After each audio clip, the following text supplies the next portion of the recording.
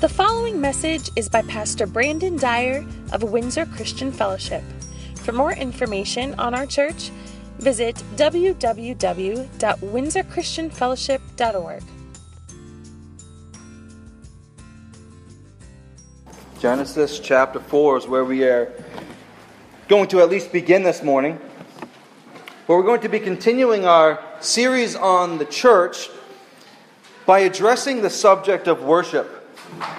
And worship is an extremely broad subject, as most of you know. We could launch into a bunch of different veins of worship. Personal worship, your personal worship on a day-to-day level between you and the Lord, or your family worship, where your family gathers together around the Word and sings and prays together. Or then, of course, corporate worship. And we're going to focus here this morning on corporate worship. And I think of all of the subjects that we're going to look at within this series, corporate worship is probably the one where most of us have the strongest opinions. When it comes to this subject of corporate worship, so many people have so many opinions about what we should do within the service, how we should do it within the service. And truthfully, it's kind of unfortunate because this whole discussion, because of how anxious we get about it, or how excited we get about this subject, this whole subject has been termed the worship wars, because so many clash over exactly what we should be doing in worship, or how we should be doing it. And most of these worship wars have to do with not even the whole of the service. They have to do really with the smaller portion, or one of the smaller portions of the service, and that is the singing portion.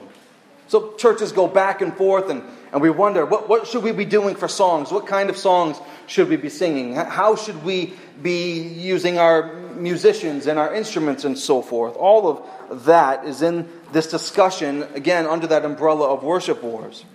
And different churches, of course, do different things. Many of you have been part of different churches. And some, they just have a hymnal and we sing out of a hymnal. Or others use a screen, as we do here. Some churches that you go to, there'll be the really massive rock band. And other churches you go to, it might just be a piano or an organ. There's even other churches that will simply sing psalms out of the 150 psalms within the Bible. They'll just sing psalms, and they won't even, and on purpose, they won't even have a piano or any kind of instrumentation at all. And really, it's kind of interesting as a pastor to field questions from people who are interested in the church. And easily, one of the top 3 questions is always, what kind of music do you have? That's what everybody wants to know. Before they come to your church, they want to know, what kind of music do you have? This question comes before, do you pray in the service? Do you preach in the service? Do you have communion in your services? Anything like that. It's always, what kind of music do you have? I get it. I love music. I had the opportunity to be a part of choirs and different orchestras and different music groups and all that, and led music for years in the church context. But as we walk through this important subject this morning, we need to recognize that corporate worship does not equal music.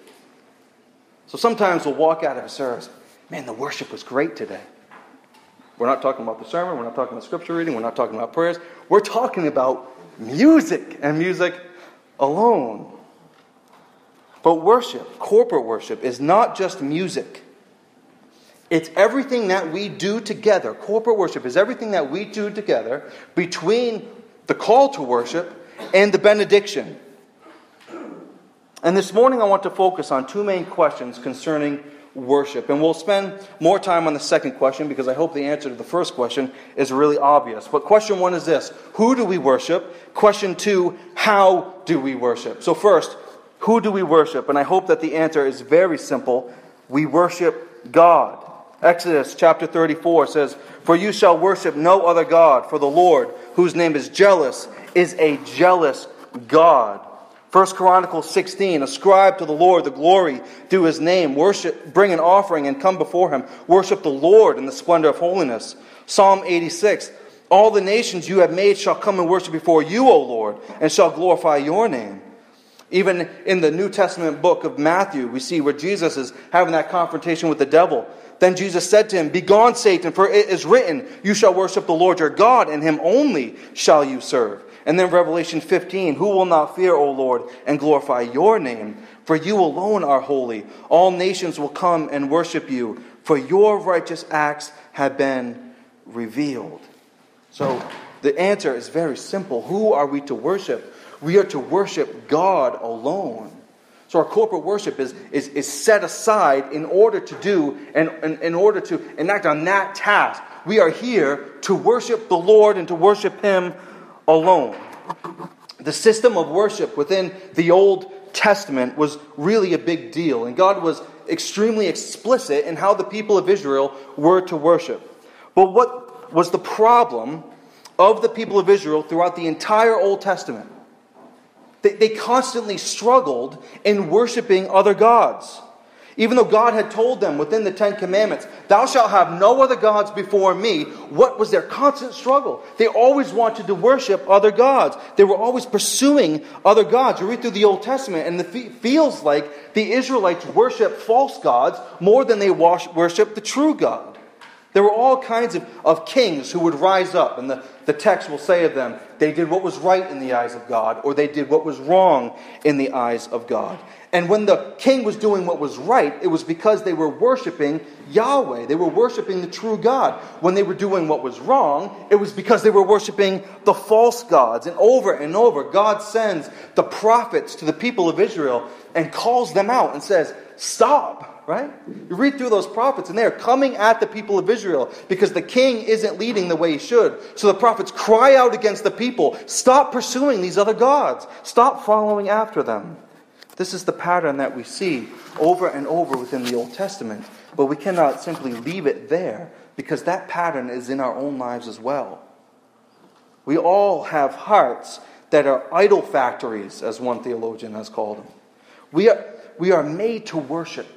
Human beings were made to worship. The question is, who or what are we going to worship?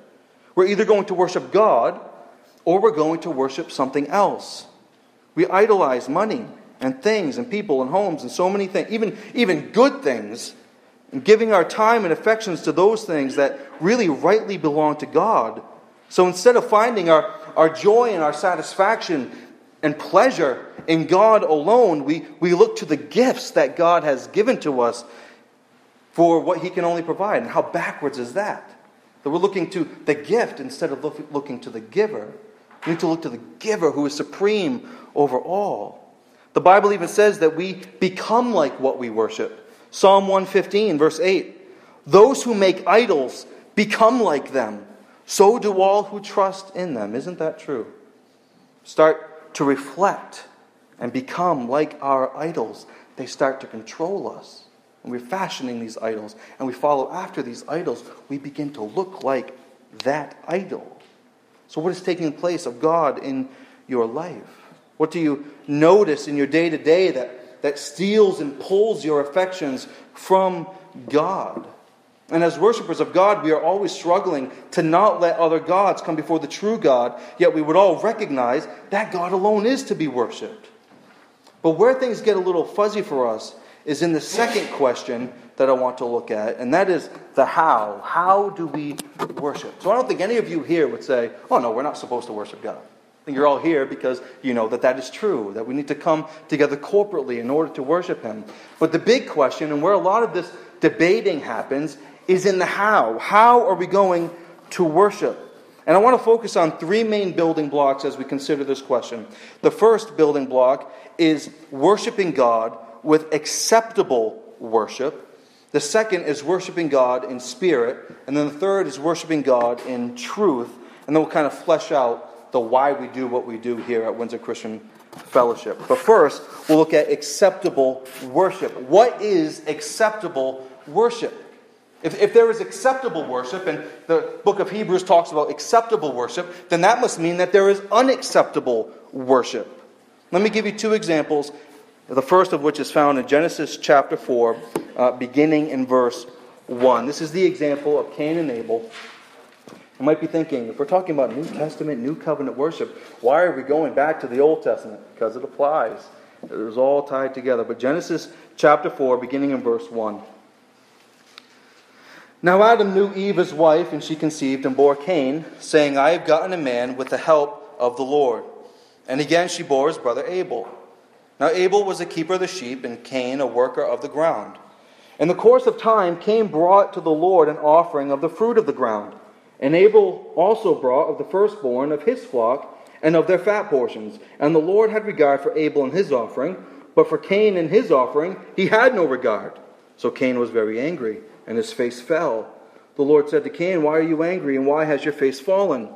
If you do well, will you not be accepted? And if you do not do well, sin is crouching at the door. Its desire is for you, but you must rule over it.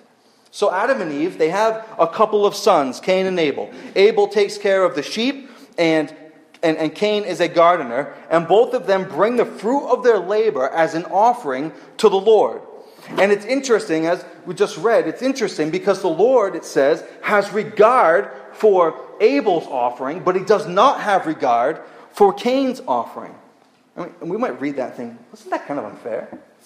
A little unfair that God would accept the offering of one of the brothers, but he wouldn't accept the offering of another.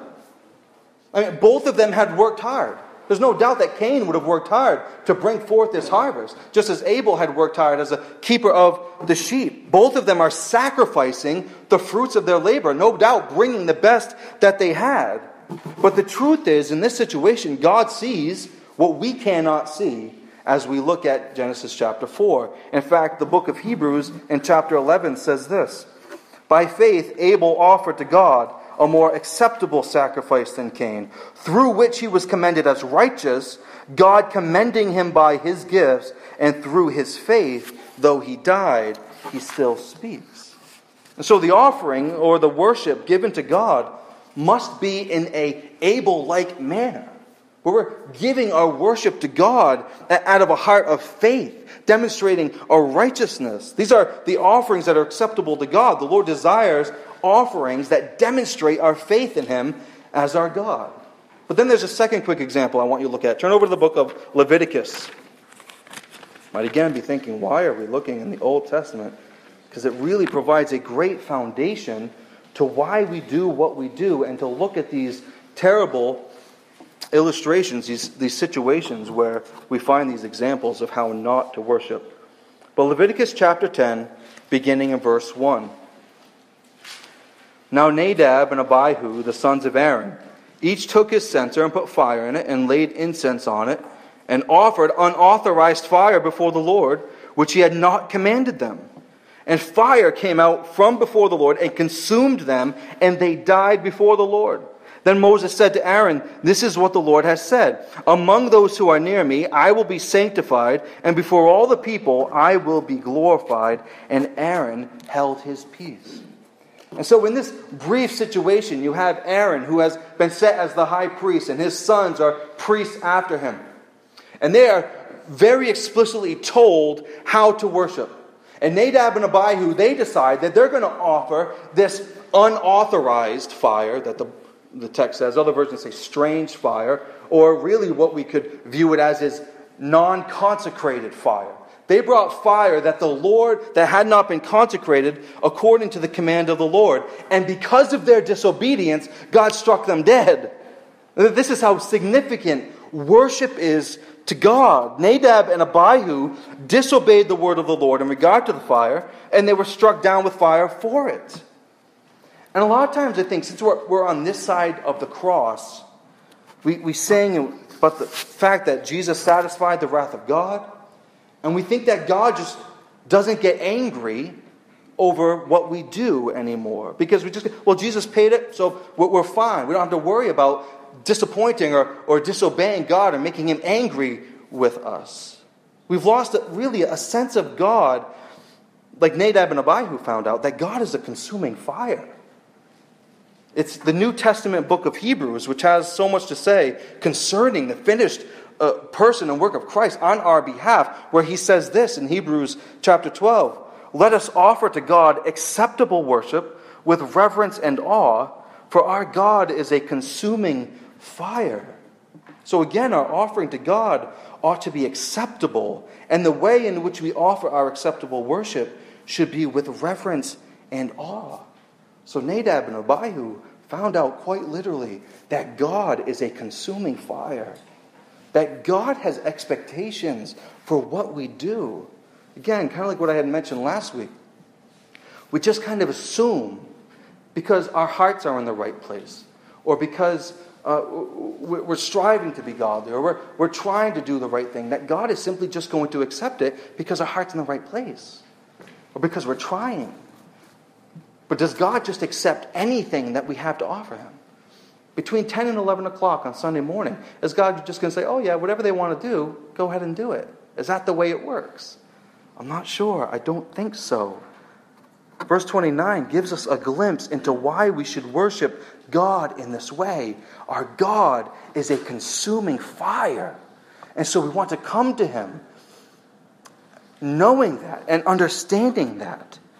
Again, there's a bit of a ring of Nadab and Abihu in that statement, that they found out that God was a consuming fire.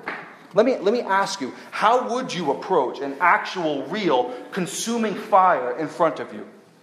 You're in California, and those fires that shred through California, how would you approach that fire if you were going to volunteer and go help fight it? Would you go to that fire in a flippant way? Would you kind of go willy-nilly, or would you go prepared? Would you have thought through everything that you might need? And you go to that fire with the kind of respect that it deserves as something that could consume you in a second. When we come to worship, we cannot just understand God in a narrow view. Yes, God is loving. God is merciful. He is gracious. He is our Father. He is all of that. But He is also holy. And He is just. And He is great and sovereign and mighty. And He is a consuming fire. So we don't just come to Him as, oh, God's our Father, and He'll accept whatever we have to throw up. No, we need to understand Him in light of all that He is, so that we can better worship Him.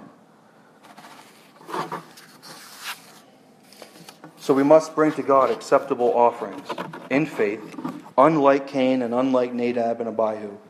We need to bring these acceptable offerings in faith, and we need to worship God in a way that He is deserving, with reverence and awe, and in a way that understands Him for who He is, that He is a consuming fire. Next building block, we need to worship Him in spirit and in truth. Turn over to the Gospel of John. In John chapter 4, we find this really great exchange between Jesus and this woman. And during their conversation, it eventually drifts to the subject of worship. And the Samaritan woman, she says, well, our fathers worshipped on this mountain, and your fathers worshipped on this mountain. But Jesus eventually says, it's really not going to be a matter of mountains. Really what it's a matter of is worshiping God in spirit and in truth. So John chapter 4, beginning in verse 19. The woman said to him, Sir, I perceive that you are a prophet. Our fathers worshipped on this mountain, but you say that in Jerusalem is the place where people ought to worship. Jesus said to her, Woman, believe me, the hour is coming when neither on this mountain nor in Jerusalem will you worship the Father. You worship what you do not know. We worship what we know, for salvation is from the Jews. But the hour is coming and is now here when the true worshipers will worship the Father in spirit and in truth. For the Father is seeking such people to worship Him. God is spirit, and those who worship Him must worship in spirit and in truth. So Jesus says that worshipers, opposed to false worshipers, will worship God in spirit and in truth, and that these are the kinds of people that God is actually seeking to worship Him. So this certainly applies to all areas of our worship, whether it's a personal worship, private worship, or corporately. God's desire is that we worship Him in spirit and in truth. Christians are given the Spirit of God, and we are to worship God in the power of the Spirit. So this implies that we are indwelled by the Spirit, that we are genuine, true believers, and that God has taken up residence within us, and that He is guiding us into the truth. So we're to worship Him in spirit and in truth, and that Spirit is going to guide us into the truth. But what is the truth? I mean, kind of an age-old question, right? What is truth? And I don't necessarily think that, biblically speaking, it's not necessarily what is truth, but who is truth, right? Jesus Christ says, I am the way, I am the truth, and I am the life. So he is all of those things. And so as we worship him in spirit and in truth, the Spirit guides us to the person and the work of Christ. He guides us to the gospel. He guides us to the Word himself. And so when it comes to our own corporate worship here, we want to be guided by this foundation. We want to be guided with an understanding that there is acceptable worship and that there is unacceptable worship. And that we need to worship him acceptably in spirit and in truth. And so we want to structure our services and with our offerings and sacrifices that are acceptable to him. Namely, we want to do what God has told us to do in worship. And so we want to offer these acceptable offerings. We want to offer him what he wants to be offered. Again, within the Old Testament, it was very stringent, very strict in terms of what was acceptable to God. But what is acceptable to God now? Well, we want to do things in a way that is not chaotic, right? Imagine coming in here on Sunday morning and everyone's just going crazy. And it's just this big mass of people doing whatever they want to do. And everybody personally is doing what they want to do. Some people are over praying, some people are over singing, some people are over reading, some people are over here and just jumping around and dancing or whatever. It's not to be chaotic. Paul instructs us in 1 Corinthians that we should do all things decently and in order. And then as we come, we want to serve the Lord with fear and rejoice with trembling, as the psalmist said. So there really should be a weight to our worship services because we fear the Lord and we rejoice in the finished work of Christ on our behalf, all of which causes us to tremble before him as we worship. So what we've looked at so far should really bring the question to our minds. Are we, as a church, worshiping God in a way that he desires to be worshipped? Does God accept our weekly worship together, or does he simply accept, again, whatever we decide to do? There are some key directives, I think, within the pages of the New Testament where we try to follow here and to give credit where credit is due. These are nicely outlined within a book called The Deliberate Church by Mark Dever. But they lay out what should be done within the corporate worship service, and I think what is easily found within even the pages of the New Testament. But this is what we strive for here. We read the Bible, we preach the Bible, we sing the Bible, we pray the Bible, and we see the Bible. Okay, so those 5 things, that's really what guides us. It's very word-centered, that we want to read, preach, pray, sing, and see the Bible. And let's explain a little bit what that means. So the Apostle Paul tells Timothy to give attention to the public reading of Scripture. So as Christians, we are to be people of the Bible. We are, as Jesus said, we are not to live by bread alone, right? We're to live by every word that proceeds from the mouth of God. So we believe that the Bible is inspired, that it is God's infallible and inerrant word. We believe that it's profitable for teaching, for reproof, for correction, and for training in righteousness. So in all that we do, we want to be very word-centered because we believe that it's the word of God that is what's going to change us. The word of God is what is going to produce faith within us. So you notice within our services that we want to begin a service with a call to worship. We want the first thing that we hear to be God's voice calling out to us from the Scriptures. Like we read in Psalm 29 this morning. Ascribe to the Lord, O heavenly beings. Ascribe to the Lord glory and strength. Ascribe to the Lord the glory due his name. Worship the Lord in the splendor of holiness. So God, through that call to worship, it's not just a dry formality that we're just going to do for fun. This is actually something that we do because God himself, through his word, is calling us to worship him, to ascribe to him all that he is worth. And it also tells us what to do, to worship him in the splendor of holiness. So his word calls us to this. And we also have a scripture reading where we take time and we want to read through different books of the Bible. So this morning we finished 1 Timothy. We want to read through these passages together. And then we close the service with the benediction, where God, again, through his word, dismisses us by his word.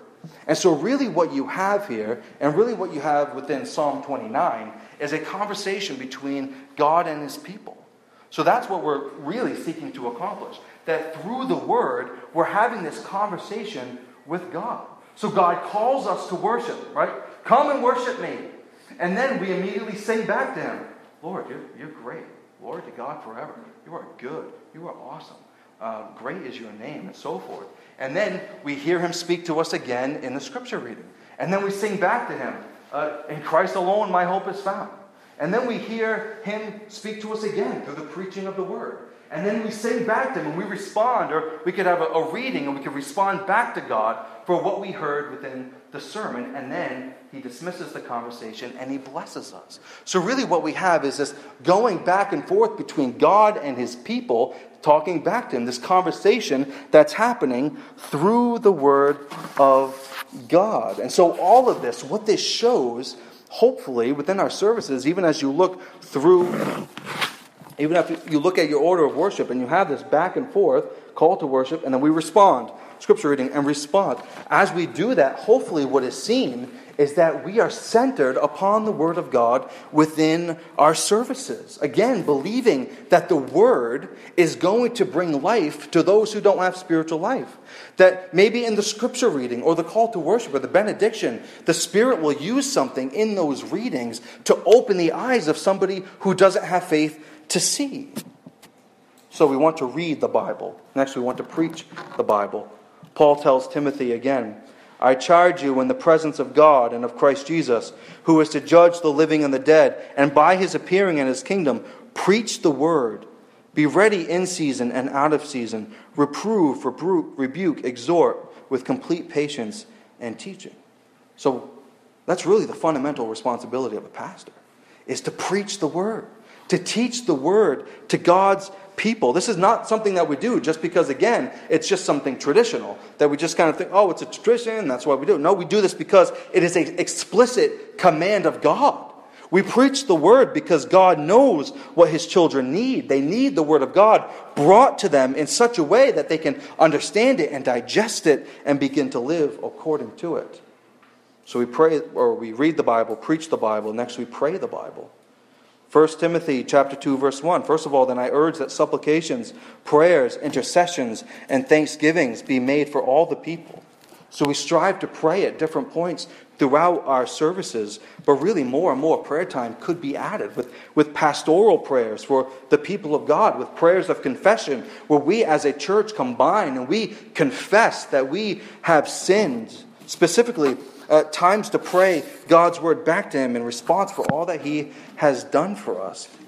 And then next, within our worship services, we seek to sing the Bible, addressing one another in psalms and hymns and spiritual songs, singing and making melody to the Lord with all of your heart. I like to take this one a little literally. It'd be kind of fun to do one time. If we all come in and we address each other with psalms and hymns and spiritual, it'd be like a big musical in here. We come in and we just start singing to everyone, addressing, how you doing, Mike? And just kind of talking that way. But we sing and we make melody to the Lord with all of our heart, with these psalms and with these hymns and with spiritual songs. So what are we going to sing here? We're not going to come in here. We're not going to just sing the latest hit off the radio. We're going to sing what accords with psalms. And we've sung psalms here together, hymns and spiritual songs. And again, we can have a bunch of discussions on what's best in terms of music style and so forth. But the content of the songs, of what we should sing, at the minimum, should be biblical. It should be true. It should be right. It should be refreshing to our souls because it comes from the Word of God. We want to be very careful in singing songs that line up with Scripture, and even singing Scripture itself. We've, again, had times where we've sung psalms together. But then finally, we want to see the Bible. And what does that mean? Does that mean that we just take the Bible and just kind of look at it for a little while? No, we see the Bible in baptism and the Lord's Supper.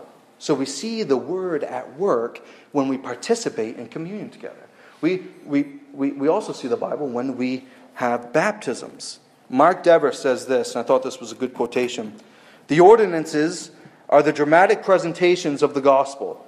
They are the moving pictures that represent the spiritual realities of the gospel, written and directed by Jesus himself.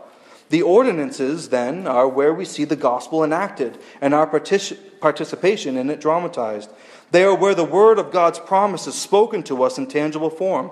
We touch and taste the bread and wine. We feel the waters of baptism. They are means of grace instituted by Jesus that God uses to assure his people of his trustworthiness of his gospel and of the reality of our participation in it. So these are the things that we're striving for. We want to read and preach and see and pray and see the Bible. This is acceptable worship to God. Isn't it great to have that confidence? That when we read the Bible within our services, that it is honoring to God. When we preach the Word, it is honoring. When we sing the Word, it is honoring. Praying the Word is honoring. When we're doing communion, that is honoring to God. There is so much joy in knowing that God is pleased with what we are doing. This is again why the Bible is so central to what we do here in worship. We want to hear from God in our services. And it's not going to happen by the roof splitting open and God having an audible voice. It's going to happen through this book. We want to hear from God in our worship services. Our worship should be a small picture, really, of what heaven is going to be like. The redeemed of God gathering together for the sole purpose of magnifying and extolling Him as our King. Hearing from Him as we look at His Word, speaking to Him as a congregation in our songs and in our prayers. I mean, truly, do we have this sense that coming to corporate worship is an awesome privilege? I know it's easy to wake up on Sunday morning and just kind of wonder, we're going to go to church today? Go to church? But it is an awesome privilege to come to the Lord, knowing that we are doing as He has requested in our worship together.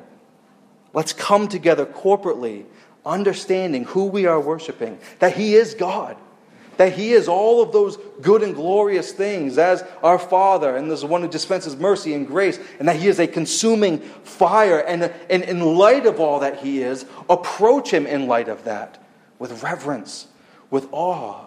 So as we walk into church on Sunday morning, that it's not just kind of, seeing all of our buddies and all of our friends, but that we know that we're coming to experience and to worship God through His Word. Let's come to Him, worshiping Him in acceptable offerings, in spirit and in truth, compelled again by His Spirit into the deeper truths that we see from His Word as we worship together. Thank you for listening to this message by Brandon Dyer, pastor of Windsor Christian Fellowship in Windsor, Maine. Feel free to make copies of this message to give to others, but please do not charge them or alter the content in any way without permission. We invite you to visit our church online at www.windsorchristianfellowship.org. There, you'll find sermons and other information about our church. If you have a need or would like further information, call 242-0126 or email us at wcfmaine@gmail.com. Our mailing address is Windsor Christian Fellowship, 11 Reed Road, Windsor, Maine, 04363. Windsor Christian Fellowship exists to glorify God by making disciples of Jesus Christ through the evangelization of unbelievers and the edification of believers, so that all might be glad in God.